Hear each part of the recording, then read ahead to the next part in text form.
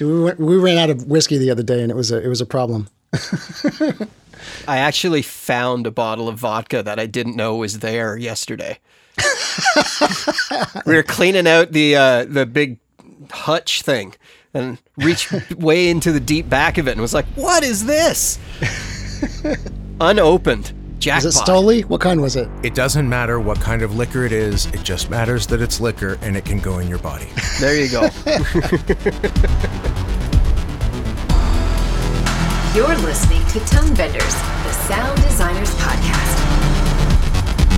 Let's do this.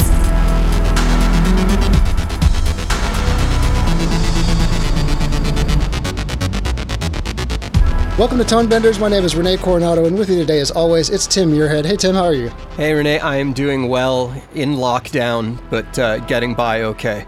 I've been hearing people need to start calling it hibernation as opposed to quarantine because it makes you feel better about sitting around and getting fat. I'm working on that, definitely. That's one of the things I'm accomplishing so far. Joining us is my good friend Eric Vale. Eric is a voiceover talent that I've worked with forever. He played Trunks in Dragon Ball Z, does tons of anime, does tons of sports, does tons of everything else. Hey, Eric, how are you, man? I'm great, brother. How are you guys doing? We are doing the best we can with what we got, man. So the thing we're going to talk about today is related to the whole lockdown situation, and there's a lot of voice actors that are all of a sudden being put in the situation where they have to record from home. And that's something that Eric just went through and a lot of other people have gone through. I stepped Eric through getting his home set up together, but I really wanted to sit and put a whole capsule together in this episode that anyone could hand off to all their voiceover people where they could get the lowdown of busting all the myths and just getting a basic idea of how and why of all the parts and pieces on the setup, right? So, Eric, when you emailed me initially, the thing you said was, oh my God, do I need to buy a whisper room? Yeah, I was really worried about how I was going to keep working, but I guess it was just a matter of I work in a lot of whisper rooms, and I just sort of defaulted right to that would be kind of like the gold standard, which you quickly told me it was not. So tell me what your impression is of working in a whisper room. There's no room in a whisper room. I guess you get okay audio out of it, but as far as performances go, I tend to use my whole body when I perform, and performing in a whisper room didn't really... it doesn't really allow me the elbow room, literally, that I need to give the performance that I want to give sometimes. And so, Tim, do you have any experience with whisper room recordings as an engineer, as a mixer? Yes, a place I used to freelance at a lot. Their B room had a whisper room, and they did a lot of book recordings, like audio books. Mm-hmm. So if you think it's hot doing a commercial or something like that, or a 30-minute anime, get in there for an 8-hour day. We had to pause every about 45 minutes.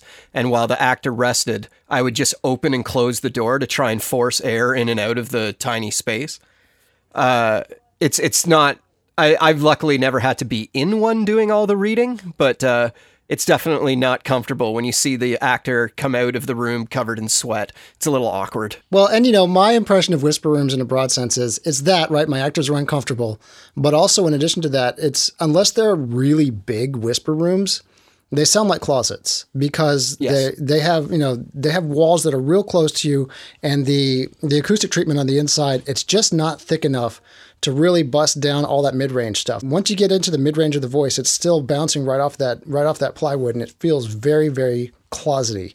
I can hear a whisper room a mile away. This is not to... Whisper room was never going to sponsor Tone Benders because they're expensive too, right? But they also aren't soundproof. Like they don't keep the sounds outside the room from getting in very well. They lack a lot of use for my tastes. I'm trying to be nice. In the initial email I sent back to Eric, what I said was, don't get a whisper room. And the first reason was because a lot of people, especially when they don't study it and they're just thrust into the situation, they tend to confuse the difference between acoustic isolation versus acoustic treatment, right? And just to spell it out here, isolation is the process of rejecting sounds from the outside world into your space, right?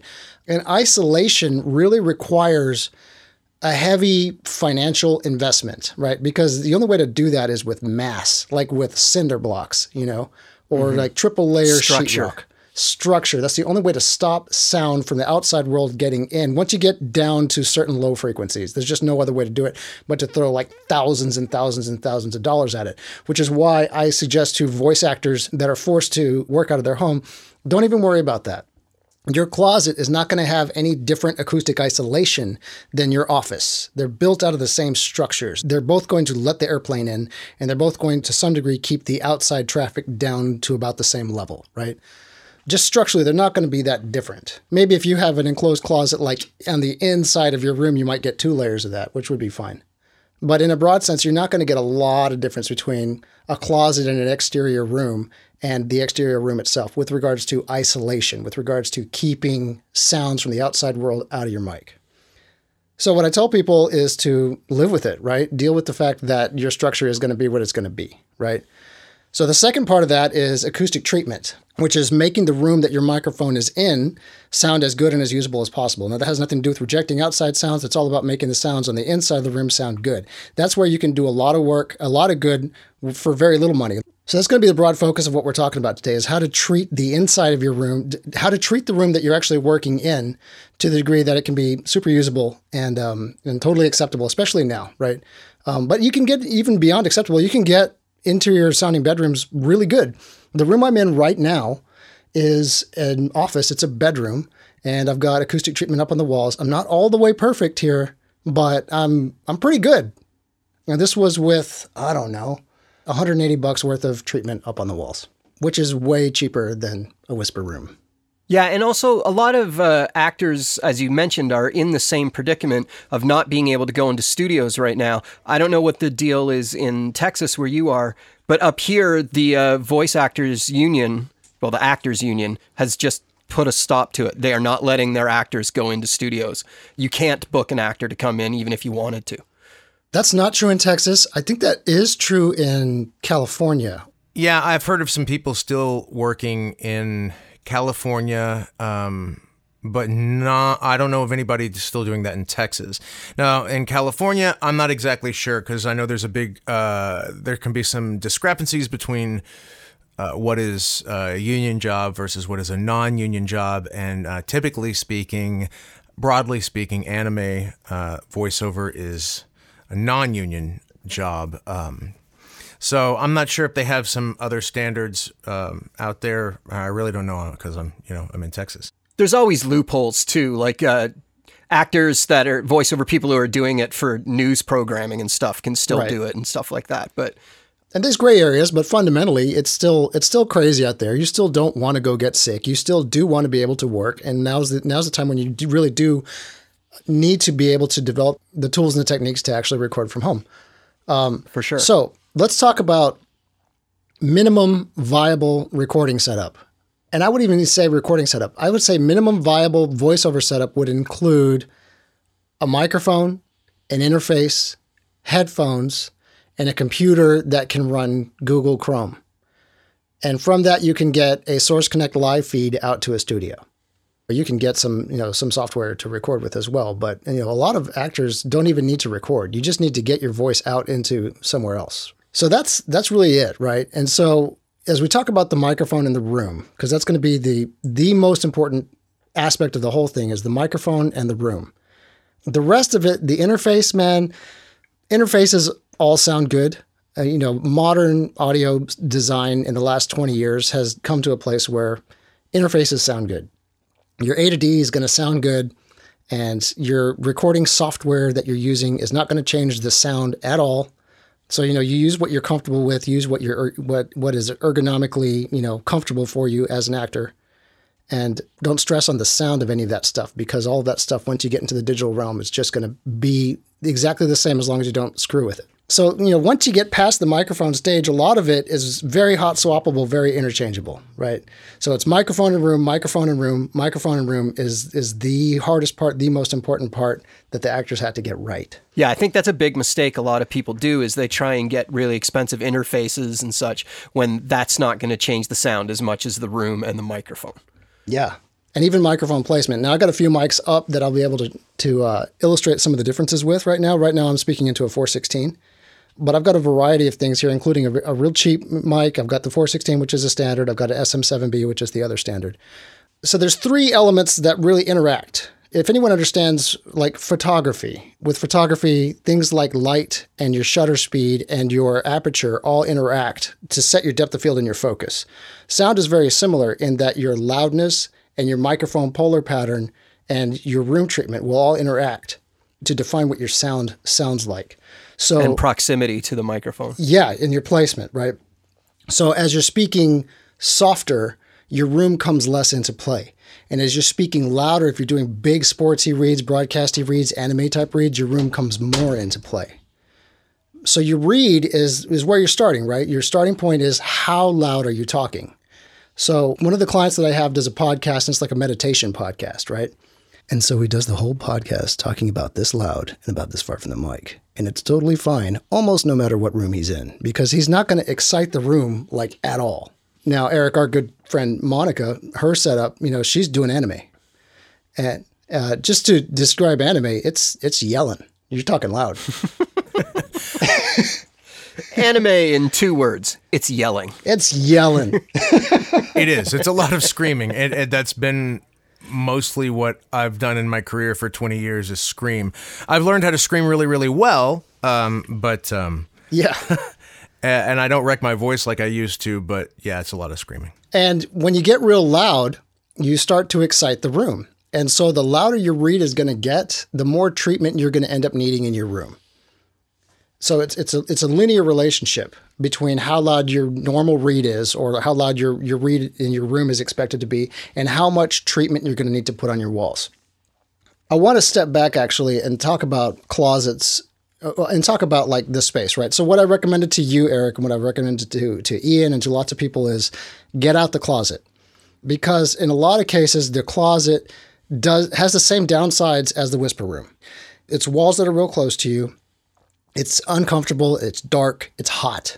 It's going to affect your performance, and it's not going to sound that much better. The reason people go to closets as a default is because the clothes in there will act as an absorber, and you kind of don't have to do anything else. But the mistake people make is they close the door. And so if you go into the closet in the tightest little space you can find and you close the door, it's just going to sound closety, right? And so the closety sound, it's got a big peak in the low mid-range. It can be kind of EQ'd a little bit, but I guess as engineers, the things that we can handle with no problem at all is broadly noise and loudness. And the things that we have issues with is reverberation. We just don't have tools that can turn down reverberation very well. So that's the main responsibility that you as the actor have to handle is the reverberation. And the closet reverb, it doesn't sound like hall reverb. It's not like just, right? It's this short, chunky reverb. But again, once that cake is baked, it's hard to get it out of there. I've been advising people to come out the closet and into their office, into a space that's more comfortable, where you have more room to work, where you have more light, where you have more AC, because you're just going to do better work. You can deaden the walls as much in an office as you can in the closet, pretty easily. So Eric, talk to me a little bit about how much treatment you've done to your room at this point. What have you done? Like, what steps did you take to get your room into a place where you could use it? I followed all of your advice as far as type of microphone. I got Neumann TLM 103, and that's been the mic that works best for my voice over the years and at different jobs and at your studio. I also got some Owens Corning 703 wrapped in fabric, and I've hung those all around my office. Yeah. Got about 10, 11 of those panels of varying sizes all around to hit different spots. And I'm in a room with a bunch, 2 big bookshelves, and I put a giant ugly carpet on the ground. Yeah, bookshelves are great. Bookshelves and big soft furniture, you can just move into your office and it will act as an absorber. Exactly. So I had an actor, I forget who I was telling the story to, but I had an actor come to me years and years ago, and she hired me to come help her do her setup in her house. And I went there and she had this weird, tiny little like cubby up near the attic that she was going to set up in. And the ceiling was like, 6 feet tall or something like that. And it was at an angle. And it was all hard surfaces everywhere, right? But in her mind, it was like, I need to be in the most enclosed space I can be so that I can be really, really tight on the mic and that'll be it. And she was walking me through her house and I was like, no, man, rip all of that out of there. Come to the library. You've got this big, beautiful library, like that's got one window on the far end of the house and all these bookshelves up and this beautiful desk that you could just set up right in the middle of that. Dude, she set up right in the middle of that desk with no other treatment at all than her bookshelves up and sounded spectacular. And she was going to sound like the worst closet in the world where in her mind she was initially going to go, you know? Having the room to not have to be right on top of the mic is a huge deal. And that's the other thing about being in a bigger space is that you don't have to be right on top of the mic to get your sound. As long as you treat enough of the walls, you're going to be good. Because here's what I want to do. I'm going to switch mics. I'm going to go to the MXL 990, a $100 microphone. So right now I'm on the 416. So I'm going to bump over to the MXL 990. I'm going to illustrate a couple of concepts here. So 1 second. All right, so this is the MXL 990. Doesn't sound nearly as beautiful as the 416, but it's doing what it's got to do. All right, so to illustrate a couple things. So the room that I'm in is treated with, I got 1, 2, 3, 4, 5, 6, 7, 8. I've got 8 2x4 1-inch Owens Corning 703 panels up. I need to put more up. I have more to build downstairs. I'm not done building out what I've got, but this is where I'm at, right? And I'm in about a 10 by 12 office kind of space. Carpeted floors, popcorn ceiling. So if I'm real close to the mic, if I'm right on it right here, then this is how close I have to be if I'm in a tight space with walls that are real tight on me. And what happens is if I start moving my head around like this, as I'm looking at the top of the script or the bottom of the script, you really start hearing me coming on and off mic a lot. Now, if I back up to, let's say about 8 to 10 inches, something like this, and I do the same movements with my head right here, you can't hear me moving around on the mic quite nearly as much. Now, you are hearing more of the room, right? So for this amount of treatment in the room, I probably need to split the difference and be about here. So here I'm about 6 inches away. And here I can still move my head around. I'm moving my head up and down and back and forth and all of that.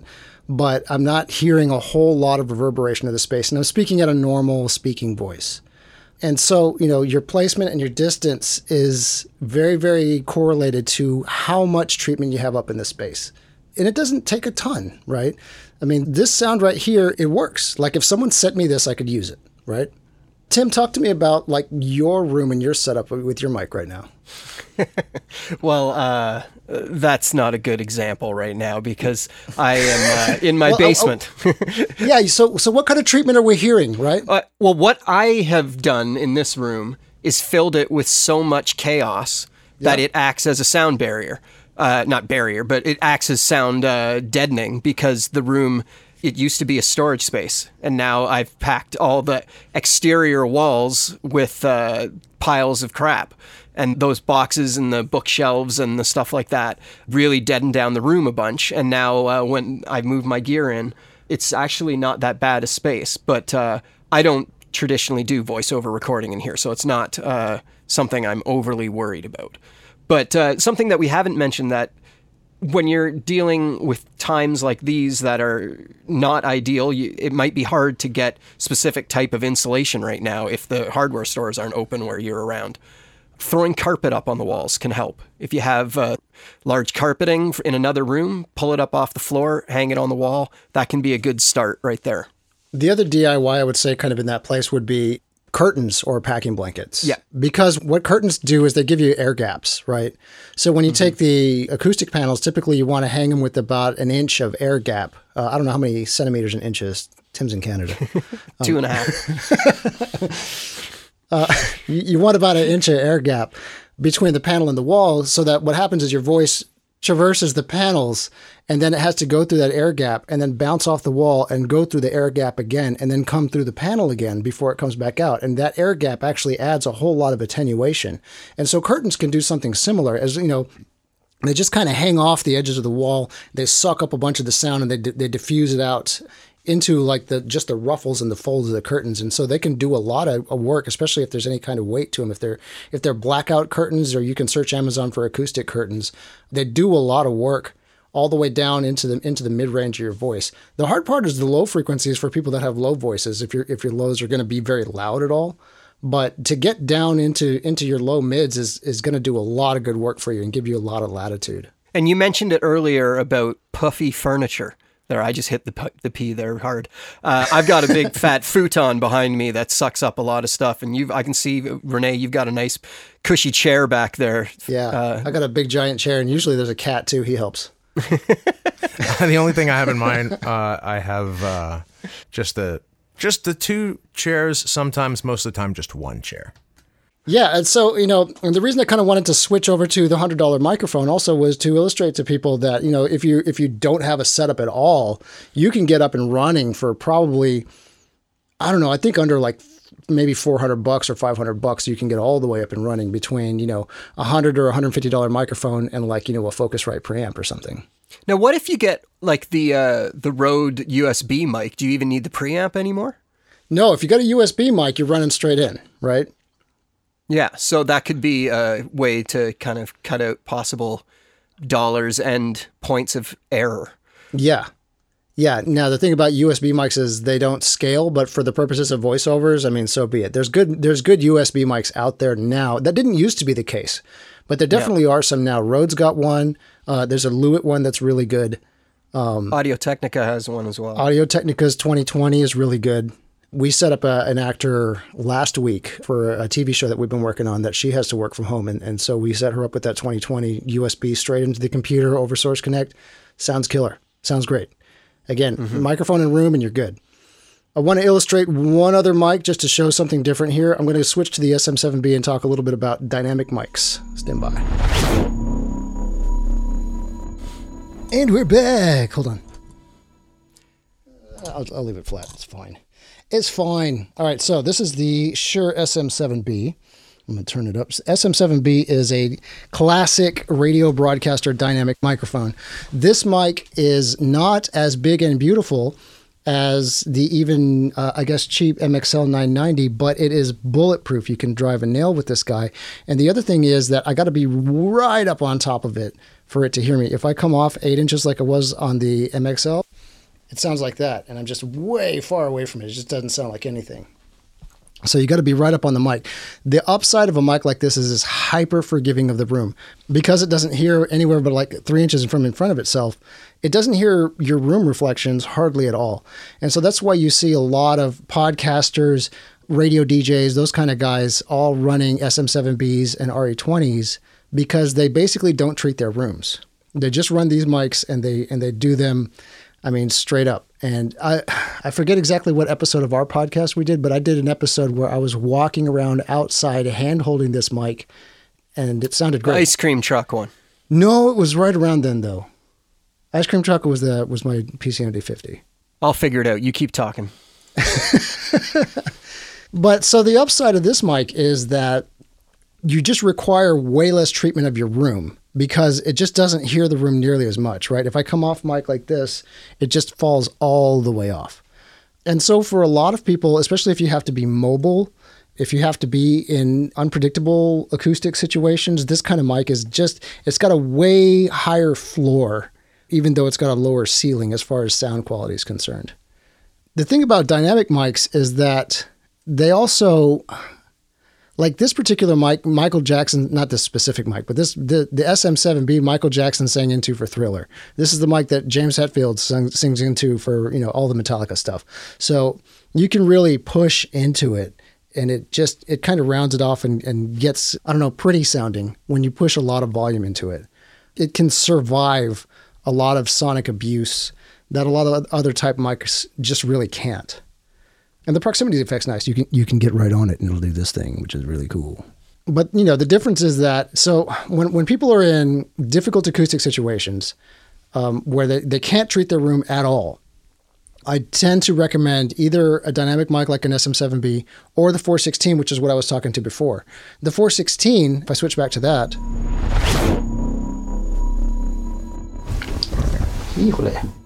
Turn her down. Turn it down. The 416 is much hotter, but the 416, like I can still hold in my hand. I'm hand holding it now. But it also, because it's got a very tight polar pattern, it doesn't hear the room very much as well, right? So the 416 is commonly used in television and film sets on interiors because it does a good job of rejecting the reflections of the rooms on film sets. And also a lot of the big voiceover guys like the 416 because it's got this sharp kind of edge to it. So it's a really good option too with regards to if you don't have as much treatment in your recording environment. 416 is a good mic for that. Costs about $1,000 though. Yeah, that's the downside on that one. Yeah. What's the SM7B again? How much does that cost? Like 400? It's like 300 street, something 300? Like that. You know, and you can get a bunch of USB mics for about that. You know, I think that AT2020 is actually 200, something like that. I mean, you know, the state of microphones these days is really good. And so, you know, the large diaphragm condenser, which is the Neumann TLM-103 that Eric's got, the U87, you know, those kind of things. That is the gold standard voiceover microphone is a large diaphragm condenser because that's going to be your top end beauty, right? But it's also going to have the highest room treatment requirements. And price tag. Yeah. I mean, to some degree. I mean, you know, the Rode NT1A or whatever. I mean, yeah, I guess. Yeah. You can get a large diaphragm condenser for $200. They might sound a little cheaper, I guess. The one Eric's using isn't a $200 microphone. No, Eric's on a $1,000 mic. I'm on a $1,000 mic. I mean, you know, we're all professionals. We're using professional equipment here, but you can get a professional sound for, you know, $200 to $300. You can get into a professional sounding mic. There's no doubt about it. So, but just the physical, mechanical characteristics of large diaphragm condensers are that they will bring out the most beauty, right? But they will also reveal all the flaws in your room. The 416 and the SM7B will do a lot more heavy lifting with regards to hiding problems in your recording environment. So there's that. So let's talk about the reflection filters or similar type things, right? The little kind of mini booths that attach to your stand that wrap around the back, as I'm hitting my microphone because everyone can see my hands, that wrap around the back side of your mic, right? They're like kind of U-shaped, you know, things. They might save some of the back end of your mic from some of the reflections in a really, really jacked up room, but they're not going to isolate your mic from anything. And because they tend to have hard backs, they also will introduce their own reflections, right? Eric, you worked with those things a little bit. I have somewhat, a few different jobs, but I've noticed that when I have worked on those or worked with those, that it's been on jobs that aren't, for lack of a better word, the most professional or most professionally run. For example, they had one of those in a studio where I would record these kind of, you know, lower rung type commercials, or, you know, local ones. And it was just me standing in front of that thing, holding a piece of paper in a room with the client sitting a foot and a half to my left, the engineer, you know, 3 feet in front of me at his desk, all in the same room. And they would tell me to be, you know, stop shaking the page that they made me hold in my hand. That's the big, even if they do give the sound a percentage better, it would be a very small percentage, but it kills the performance because you can't have a proper stand in front the way you normally would to hold the script, and you can't move around. Like it makes the sweet spot, it tightens everything up.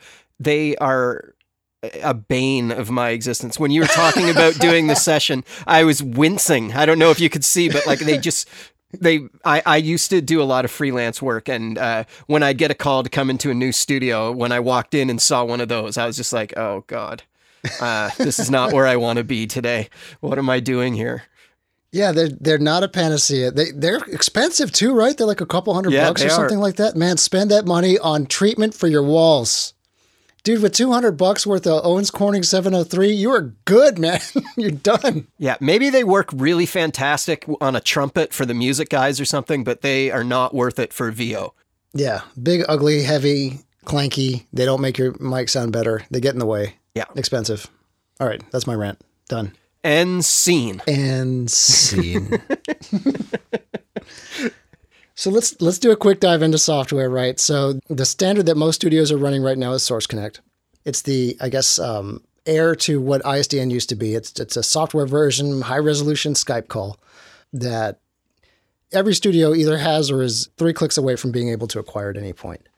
Source Connect does not record for you, but it can run parallel to a lot of other recording software. So you can do a Source Connect feed, and you can also have Pro Tools or Twisted Wave or Adobe Audition or whatever up also recording simultaneous. And for a lot of folks, that's all you need.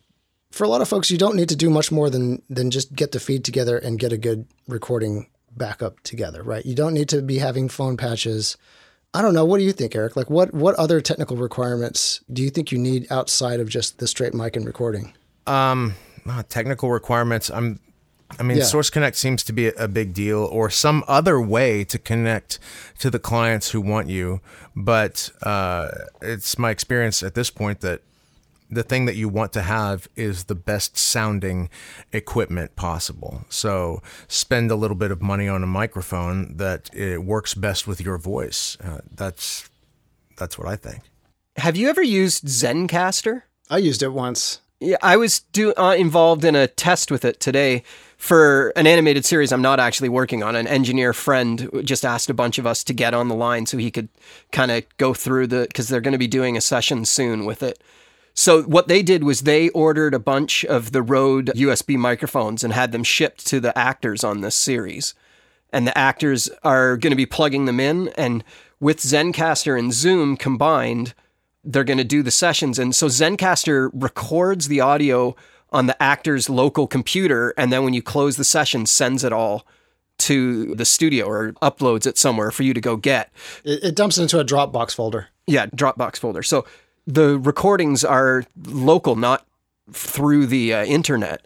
And they seem to be quite good with the tests we were doing today. And you can also, through Zoom, share the screen of the progression of the call so that a script assistant can be writing down when the different takes are on that file. You're not getting time code per se, but within each file, you can have, in take 7 at 3 minutes in was when we did lines 27 to 42 run. And the fourth one is the take, and it's at 2 minutes and 30 seconds into that file. So hopefully we'll be able to find things later, and they're going to do a session with it and see how it goes. But that's a different approach that I hadn't seen anyone else doing. Because you're right, Renee, everyone's doing Source Connect, but they were having problems with dropouts. So they're looking for an alternative. I'm running into a show also where basically I'm cut out of the recording side loop now because just for cost reasons, because everyone's unemployed. But so what I've been doing this past week is setting up the director and the actor to where the director can direct the actor over Skype. And they can communicate in such a way that the actor will slate the takes, and then the director will say, all right, I like take 4C there. And then the actor will say, good, keeping take 4C. And then they'll move on to line 32, right? And then all of that will basically get spoken into the mic. And then me having not attended the session, I should be able to get the file back, listen to it, and then cut the selects into place, given line numbers and time codes and the whole thing, right? Having even never participated in the session. So we ran a test on that kind of workflow last week, and that seemed to have worked well too. So yeah, we're all just having to invent it and figure it out. So the actor was just recording locally onto their own hard drive. Yep. Yeah. So we were testing with Zencastr with having the script assistant who was being played by myself. They were recording me, and all I was doing was just at the beginning of the take, so the actor didn't have to worry about this stuff. It was just going, take 7, line run, blah, blah, blah, blah, blah, take 1. And so... and then the rest of that file was just going to be blank because I just muted my mic after that. So that way it was baked in without the actor having to take that on as well. The other thing that I had to deal with in our particular show was it's a dub from Portuguese into English, right? So I had to do some pre-production on it so the script supervisor had to label all of the English translated lines.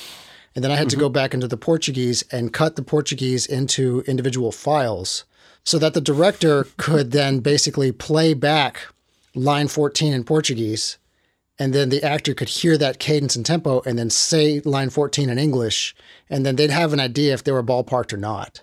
And if you're in the ballpark, I can get you there.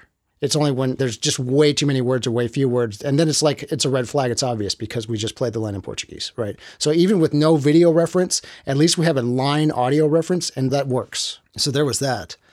As producers and as engineers, it is important for us to try and take as much off of the shoulders of the actors as we can right now. It's hard enough just to step in front of a mic and act. And the more things that the actor has to deal with, the more that's going to ultimately affect the performance. Well, even as Eric was saying earlier, the size of the space they're in affects the performance.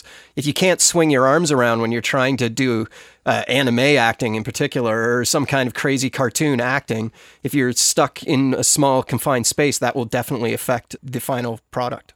Yeah.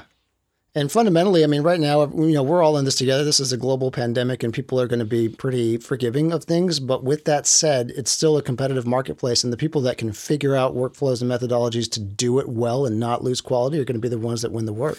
Yeah, it's true. I mean, hopefully... For sure. Hopefully that means me. I love my fellow actors, but I got to look out for number one. Well, it's I've been setting up so many people. Like I was talking to my boss today, and between him and me, we've over the last week at least put in 20 hours helping actors get set up. Oh, one thing that I was dealing with somebody else today was, as an engineer, what I like from an actor is a flat, non-processed recording, right? I like mic to preamp to disc, mic to preamp to disc, and that's what I like, right? A lot of actors have a whole bunch of other crap in their lines, especially the old school broadcast guys. The old school radio guys will have their DBX processors and this and that. And I'm hoping that this particular podcast makes it out into the ears of a whole bunch of actors. And the thing that I would like to say as an engineer to the actors is it's okay to have a certain amount of processing on your voice if you're handing it directly to a picture editor or video editor, because those guys will generally not do anything and they will just take your voice as it is and slap it in there, and that's what goes to air. But if it's going to any kind of post situation at all, bypass all the stuff. Mic to preamp to tape and send it to me that way. And then I will do a lot of the processing in the context of the read and in the context of everything else. An exposed acting real person read is going to be compressed and EQ'd entirely differently than a hyped sports voiceover over rock and roll. It just will. And so if you pre-bake that into your read, I'm locked into whatever you did. Yeah, and it's not really, as a performer, up to me to do all of that. That's I trust the directors, producers, and engineers mostly to facilitate the read the way that it's asked for. I can follow directions from all of these sources, but ultimately I don't want to do a whole lot of upfront editing or processing before I send off the file. Yeah, just don't bake too much, because the mistake I see a lot of people make is they'll overcompress, or they'll set the gate in the wrong spot, or they'll do too much EQ. Like the guy I was talking to today, he had a Neumann TLM 103, and the thing about the TLM 103 is it doesn't have a high pass filter on it. It'll record all the way down into the floor, and it can get real fluffy and rumbly. And so this guy had the low end, the extreme low end, boosted on that mic. And then he had a gate chopping it real hard. And so he had two things like working in opposition to each other. And actors, the reason actors are because they're empathetic and they're working on being actors, right? They're not working on being engineers. That's not their training. That's not their background, right? A lot of actors come to engineers and be like, set this up for me. And they will just take what we say and just call it gospel, whether we're right or not. And some people get led astray in spots, and just do less, leave it flat. Right. And I think a lot of actors, actors historically get led astray in a whole bunch of different areas, not just in how they're setting up their booth at home to survive a global pandemic. So, like you were saying, it's our job to emote. It's our job to make sure that we're delivering the reads that people are looking for. So that's what we need to be focused on, not all of the tech. I mean, I would say it does require a certain investment. Like one of the things that really bothers me is professional voice actors that never have progressed beyond Audacity. And, if you're using the cheapest, worst, freest software out there, you're handicapping yourself. And why? You can spend $70 on Twisted Wave, or if you're on PC, go to Adobe Audition, because it's free for 90 days right now during the lockdown. Get something that's ergonomic, that doesn't suck. And, even if you just spend a little bit, and people will spend thousands of dollars on their microphone and zero on their software, and it freaks me out. It freaks me out. Well, it's probably because actors are, by nature, we enjoy the tangible, what we can see, what we can feel. And we are staring at this microphone every time we're in a booth. And so inevitably, you're going to read what the name is. You're going to read what kind of brand it is and learn what type of mic you sound best on. So you do that, and then you assume as an actor and not an engineer that the microphone is where everything is housed, that is the singular piece of equipment that's going to take you to the next level or going to help you facilitate the types of reads your client's looking for. But that's not necessarily true. You need a whole bunch of other pieces to that. That's why every studio that you go into has all that crap. Yeah. If you're on a Mac and you're a voice actor, Twisted Wave is simple. It does everything you need to do. It's ergonomic. It works great. Costs $70. If you're on a PC, I say Adobe Audition, probably. I don't know what the other equivalent of that would be. But get something that's straightforward, not too deep, does the things that you need it to do, and it doesn't suck. I think Audacity just sucks. I hate Audacity. Hate it. I use Twisted Wave a lot. It's pretty simple.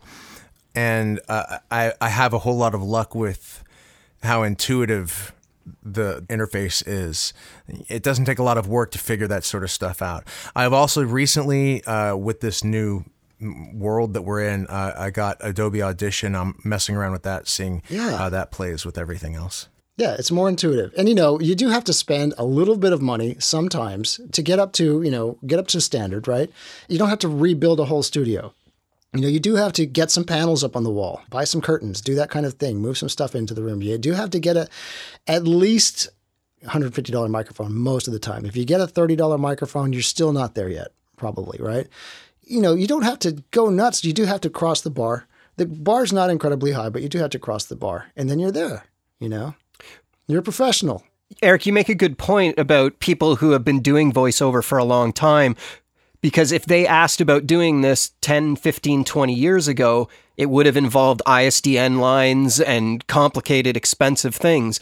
That is not there anymore. So it's a much lower bar to entry than it used to be. It is, but again, like you're saying, you have to spend some money. If you're not taking a portion of the money that you're earning and reinvesting it back in yourself, your equipment, then you're doing yourself a disservice. Yeah. It's not free, but it's also not $100,000. Exactly. Cool. Well, happy lockdown, everybody. Stay safe. Wash your hands. Stay inside.